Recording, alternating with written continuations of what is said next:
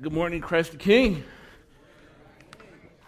All right, so let's go ahead and open up to today's scripture reading, which is coming from 1 John chapter 2, starting with verse 18 to 27, I believe. Okay, today's scripture reading says, "Children, it is the last hour, and as you have heard, yet that Antichrist is coming. So now many Antichrists have come. Therefore, we know that it is the last hour.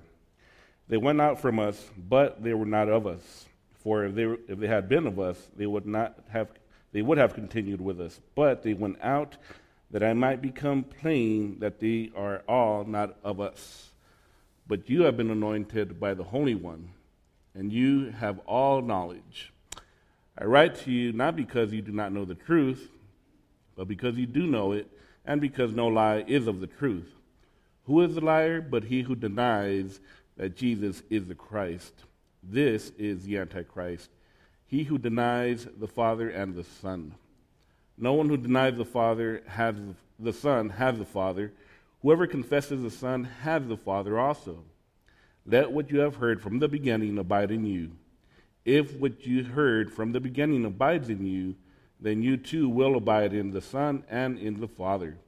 And this is the promise that he has made to us, eternal life. I write these things to you about those who are trying to deceive you. But the anointing that you have received from him abides in you, and you have no need that anyone should teach you. But as his anointing teaches you about everything, and is true, and is no lie, just as it has taught you, abide in him." This is the word of the Lord. Very good. Okay, so it's been a couple of months since I've been up here, and during that time I know that we do have had some new people come into the church, so I'm going to just kind of recap what I've taught so far. We're in the first epistle of John, and John, this is an epistle from an aging apostle, who is near the end of his life. He's the last remaining apostle from the original 12. And he is writing to a group of Christians that many scholars believe were in Asia Minor. Now, during this time, a false sect of Christianity had come to infiltrate the church. They were known as Gnostics. And these Gnostics had different beliefs than what John and the other apostles had originally taught about Jesus Christ and the gospel. So it began to cause a lot of confusion within the Christian community. So what John decides to do is to assure his audience that they are truly in Christ, truly children of God. And the way he does so is by giving three tests. Now, the first test that scholars call is the test of obedience. John says that if you confess to know him and yet do not walk in the way of the light, then you are really not a child of God. Okay? That is the first test. The second test is the test of love. The love test has two parts. First part is, if you are truly a believer, then you're going to love your neighbor. You are not going to hate your neighbor. Hate has no part in the life of a Christian. Second part to that is you will not love the world. Many people, or the world, has a lot of things out there that try to deceive us, and a true Christian will not love the things of the world. We know that we should put Jesus Christ first. Now, we come to the third test, and what scholars call the doctrinal test, or the test of truth. So, this test is to see whether the Jesus that these group of Christians believe is the same Jesus that the scriptures testify about. Now, many religions out there, whether it's Muslims, Jehovah's Witness, whatever religion out there, they all believe in Jesus. Right? Everyone believes it. Even non-Christians, people that have nothing to do with the faith, believe in Jesus. So the real question is not whether you believe in Jesus or not. It's who is Jesus. If you recall the episode in the Gospels when Jesus is gathered with his disciples, and he asks them, "Who do the people say I am?" And they say, well, some people say you're John the Baptist, and they say you're Jeremiah, things like that. And then he says, but who do you say I am? He doesn't say, do the people believe in me? Do you believe in me? That's not the question. The question is, who am I? Who do you say I am? And so we'll answer that question a little later in the sermon. Now, John, here in this episode, informs his hearers that they're now living in the last hour. The last hour is just another way to say they're living in the last days, the last times, and that period of time consists from the first coming of Jesus Christ to his second coming. All that period is considered in the New Testament as the last hour, the last times. So the first indication that that John gives to the audience is the arrival of the Antichrist and also many Antichrists.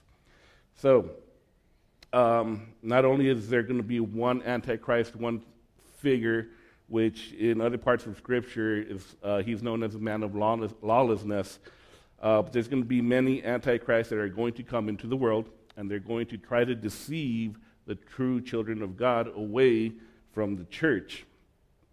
Now, here in the West, what comes to mind when you hear the word Antichrist?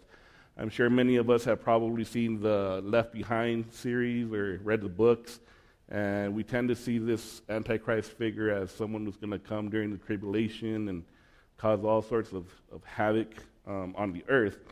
John doesn't really go into much detail about the Antichrist, but he does have more to say about the Antichrist, plural. And so the Antichrist, if you skip, in chapter 4, John kind of describes what an Antichrist is. He says, "Beloved, do not believe every spirit, but test the spirits to see whether they are from God, for many false prophets have gone into the world.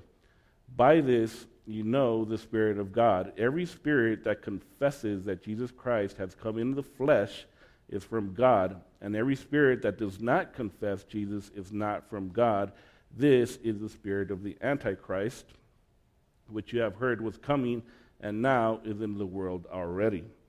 So now remember, John's audience at the time, they're being infiltrated by this Gnostic sect known as Docetism. I'm not sure if I'm pronouncing that right. But they didn't believe in the incarnation of Jesus. They believed that Jesus only appeared to be human, but never actually took on flesh. When we hear the word anti, we usually tend to think of something that's opposed to. So we usually think Antichrist is someone who's opposed to Christ, but that's not necessarily the case here. What John is saying is someone who comes to deceive you into thinking that they are the Christ, or that they are the Christ. So, if you don't know, I work as a trainer over at a call center on the east side, and about once a month, I get a fresh batch of about 30 people that I need to train in the healthcare department. Now, to keep a class of 30 people engaged for an 8-hour shift can be a little challenging. So I always have an arsenal of provocative questions that I ask when I see that they're getting a little drowsy. So one of the questions that I usually ask is, I give them a hypothetical scenario, which I do with many of you here, and I know you guys all appreciate. Yes, you do.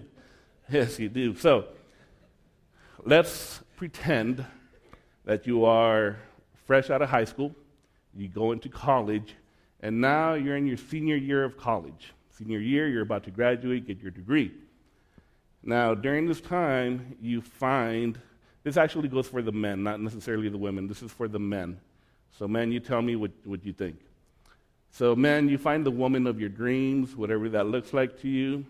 You date her for a couple months, and after a while, you get engaged, and eventually you get married. Now, you get married, and after a couple years, you decide you're going to want to try to build a family, so you try to get pregnant, and it's not happening. You're trying, it's not happening, so she goes to the doctor, gets checked up. Apparently nothing's wrong with her, so guess what? Now it's your turn to go to the doctor to see if you're okay. So now you go to the doctor, you get checked out, and nothing is wrong with you. So there's this big cloud of mystery surrounding what's going on with this whole pregnancy thing. You cannot get pregnant. So after a while, eventually you just give up on the whole idea about building a family. There's adoption options and stuff like that, but you decide you don't want to go that route. Just going to be me and you for the rest of our lives. Now, 50 years pass by. 50. Did I say 50? I did say 50. 50 years pass by. You're now about 75-ish, around there, and you're out celebrating your 75th wedding anniversary. You go out to a fancy restaurant, and you're there eating, you're enjoying your meal, and all of a sudden, she tells you, "Sweetie, I got something to confess." You're like, "Okay, let's have it." So she tells you, "Remember way back when we were trying to get pregnant and I couldn't get pregnant?" And you're like, "Yeah." And she says, "Well, the reason why I couldn't get pregnant is because before we met in college, I was actually born a male, and I had a sex change. And I had all the hormones done, and you just had no idea what was going on." Imagine the deception being lied to for 50 years of your whole life pretty much gone with this lie that you're married to a guy. But yeah, 50 years. So I usually ask the guys, would you stay? Would you go? What would you do? You're 75 years old. A lot of guys were like, "Well, forget it. I'm already 75. I'm just going to stay." Whatever. Anyways, so 50 years of deception. Imagine coming to the end of your life. You're in front of God after you die, and He tells you that you've been deceived. You've been worshiping an idol your whole life. Jesus tells his disciples that at the end, many are going to come to me and say, I did this in your name. He's going to tell them, "I never knew you, depart from me." People are easily deceived by what John calls antichrists. So,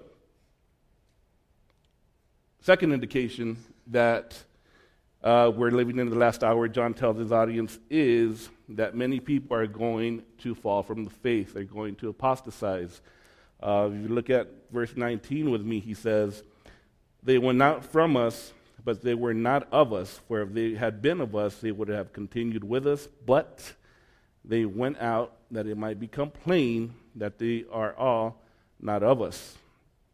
So, there's this group of believers. These Gnostics are creating all sorts of confusion and chaos within the church. A lot of them are leaving. So it's these people that are left behind, not left behind, but that remain in the church, they're starting to get confused, and they're like, "Well, am I truly in Christ?" John here says, "Don't worry, you are in Christ. The false prophets or the false teachers are the ones that are leaving." So it's not that people are going to lose their salvation at the end of days. It's more that the true people of Christ are going to persevere till the end. Paul writes to Timothy, and he says that in the last times, there will be people who will not endure sound teaching, but having itching ears, they will accumulate for themselves teachers to suit their own passions, and will turn away from listening to the truth and wander off into myths. Am I saying that right? Myths. Yeah. So, it doesn't mean that if you change churches, you're apostatizing. I did that when I was still young in the faith because I was still trying to find my footing and see where it was that I fit in. So I was church hopping, but not because I wanted to. It's just because I would come to a certain truth in the scriptures, and it didn't really align to what that church believed. So just for conscience sake, I had to make the difficult decision to move. I'm sure all of you guys have, most of you have heard of Kanye West and his apparent conversion to Christianity. If you don't know who Kanye West is, he is a musical artist who has been around for quite some time now, about 15, 20 years. I've actually followed his career from the beginning, from when he was unknown till now. And back when he first came out, since back like in '04, he had a song that was called Jesus Walks. And it created a little bit of buzz, but nothing really came out of that. So now 15 years later, he's professing to be a Christian. So it's causing a lot of, I wouldn't say confusion within the Christian community, but people are very skeptical. They don't want to truly believe that a celebrity of his status would come to Christ. I've seen a lot of the interviews that he had recently. I try not to see other people's opinions because the media and critics are always going to twist the truth. So I try to see what he has to say for himself, and a lot of what he's saying is true Christianity. He's promoting Jesus. His latest album that he just came out with is called Jesus is King. I heard it, and there's nothing wrong with it, but there's still that skepticism that, he's going to turn at some point. Recently, just last week, he was at Joel Osteen's church, giving his little spew out there and kind of, advocating for Mr. Joel Osteen. And so we know that, or we should know, that that's not a teacher we should follow. But he's there. And what can we say? Is he being deceived? He might be. When I began my Christian pilgrimage, I was at a church in town where they thought of Jesus as a means to get health, wealth, and prosperity. And I didn't have a Paul or someone to come alongside me to tell me, no, that's the wrong path. It took me a couple months before I realized the Holy Spirit within me illuminated my mind to say, you know what, this is not where you need to be. At that point, you need to make a decision. Once you realize you're in a position where you're at, they're not teaching biblical truth, you need to make the decision whether you're going to stay or go.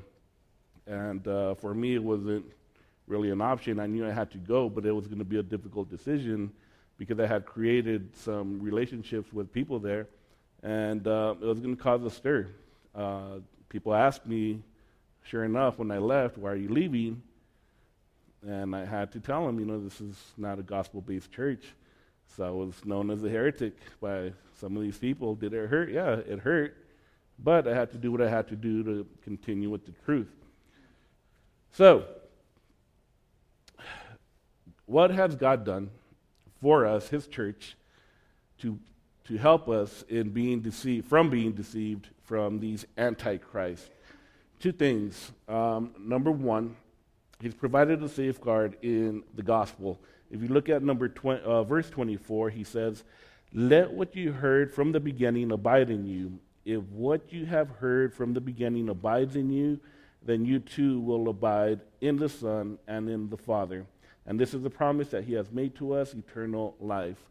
So what is He talking about here? He's talking about the gospel that you heard from the beginning when you first came to faith. Let the gospel abide in you. That's the first safeguard that God has given us to protect us from the deceivers that are out there. The second thing that He's given us is the Holy Spirit. Verse 27 says, "But you have an anointing that you have received from Him. But the anointing that you have received from Him abides in you, and you have no need that anyone should teach you. But as His anointing teaches you about everything, and is true, and is no lie, just as it has been taught to you, abide in Him." So here John is talking about the anointing that we receive when we come to Christ. That anointing, of course, is the Holy Spirit. The Holy Spirit will not allow us to be deceived. What does it mean to have the Holy Spirit abiding in us? Many religions, unfortunately, teach that everyone that's born into this world is a child of God. That is not the case. Christianity actually teaches quite the opposite. In Ephesians, it says that by nature we're children of wrath. We come into this world under the curse of sin and under God's wrath. And until we're born again, that wrath remains on us. Paul, writing to the Romans, says, "You, however, are not in the flesh, but in the Spirit, if, in fact, the Spirit of God dwells in you. Anyone who does not have the Spirit of Christ does not belong to him. For all who are led by the Spirit of God are sons of God. For you did not receive the spirit of slavery to fall back into fear, but you have received the Spirit of adoption as sons, by whom we cry, Abba, Father. The Spirit himself bears witness with our spirit that we are children of God." So again, not everyone is a child of God. Yes, every person that comes into this world is created by God. Yes, every person that comes into this world is made in the image of God. But not everyone is a child of God. Not everyone has the Holy Spirit dwelling in them. It is not until you are born again that you become a child of God. So, what must we do given that we have these safeguards? We have the gospel and we have the Holy Spirit to safeguard us from the Antichrist. What is our responsibility in keeping from being deceived? Number one, we need to stay constantly in God's Word. You hear it over and over from preachers, read your Bible, and we tell you that for a reason. It's the only way that you're going to renew your mind according to God's Word. If you're not in the Scriptures, if you're not in the Bible, then it's going to be hard for you to know and understand what the truth of God is, and the easier it is for someone to come along and deceive you and lead you astray. It always boggles my mind when people call themselves Christians and they go months and months, even years, without even picking up the Scriptures. I'm not saying that they're not saved, but there's something wrong there when you say you're a Christian and you don't pick up the Bible to read the Word. So that's number one. Always, constantly remain rooted and grounded in God's Word on a daily basis. Number two, which goes hand in hand with number one, is rely on the Holy Spirit to lead you and guide you into the truth. Sometimes we just pick up the Bible, we begin reading, we close it, and that's it. We don't depend on the Holy Spirit to illuminate the Word of God to us. The Holy Spirit is the author of God's Word. He is the one who penned this, not the apostles, not whoever it is. I mean, yes, they physically wrote it down, but it was the Holy Spirit who led them to write what's written. So without his illumination, we're going to have a hard time understanding certain biblical truths. So we need to depend on the Holy Spirit whenever we pick up the Scriptures to illuminate our minds and to lead us and guide us into all truth. Now, a little bit over a year ago, I preached my first sermon, and in that sermon, I had mentioned that I watched one of R.C. Sproul's last interviews that he had made, and they had asked him, "What do you believe is the biggest challenge that the church is going to face in the upcoming years?" Well, without hesitation, he said that the biggest challenge that he believed the church would have would be the doctrine of Christology.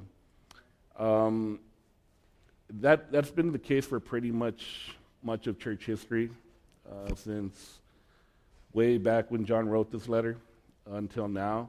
There's been certain periods of time where it's intensified, but there's always been that division, that struggle with who Christ is, his work, his perfect obedience, his active obedience, and there's always that debate about who Christ is. And at the end of the day, if we don't know who Christ really is, the Christ of the Scriptures, it might cost us. It might cost us dearly or severely. So I'm going to end with what I believe is probably the best description of who Christ is. This is coming from the Nicene Creed from the 4th century, and it says, "We believe in one God, the Father Almighty, maker of heaven and earth, of things visible and invisible, and in one Lord Jesus Christ, the Son of God, the begotten of God, the Father, the only begotten, that is, of the essence of the Father. God of God, light of light, true God of true God, begotten and not made, of the very same nature of the Father, by whom all things came into being, in heaven and on earth, visible and invisible, who for us, humanity, and for all salvation came down from heaven, was incarnate, was made human, was born perfectly of the Holy Virgin Mary by the Holy Spirit, by whom we took body, soul, and mind, and everything that is in man, truly and not in semblance. He suffered, was crucified, was buried, rose again on the third day, ascended into heaven with the same body, and sat at the right hand of the Father. He is to come with the same body and with the glory of the Father to judge the living and the dead. Of his kingdom there is no end. That is, I believe, the best description you'll ever find on Jesus Christ. So my exhortation to you today, my dear family, is to continue to grow in the grace and knowledge of Jesus Christ. Do not let any antichrists come into your life and lead you astray with false teachings. Rely on the Holy Spirit, rely on the Scriptures, stay on the Scriptures, stay with the Scriptures, and you will be led into all truth. Let's go ahead and pray. Heavenly Father, we thank you, Lord, for all that you have done for us and continue to do for us. Thank you, Lord, for anointing us with your Holy Spirit, who leads us into all truth. Thank you, Father, for the gospel of our Lord Jesus Christ, for dying for our sins and making us born again, that we might see and hear the truth of your word. Father, as we go out into this world, we pray that you would continue to lead and guide our footsteps into all righteousness. Increase our love for one another. Increase our love for this world. In Jesus' name we pray. Amen.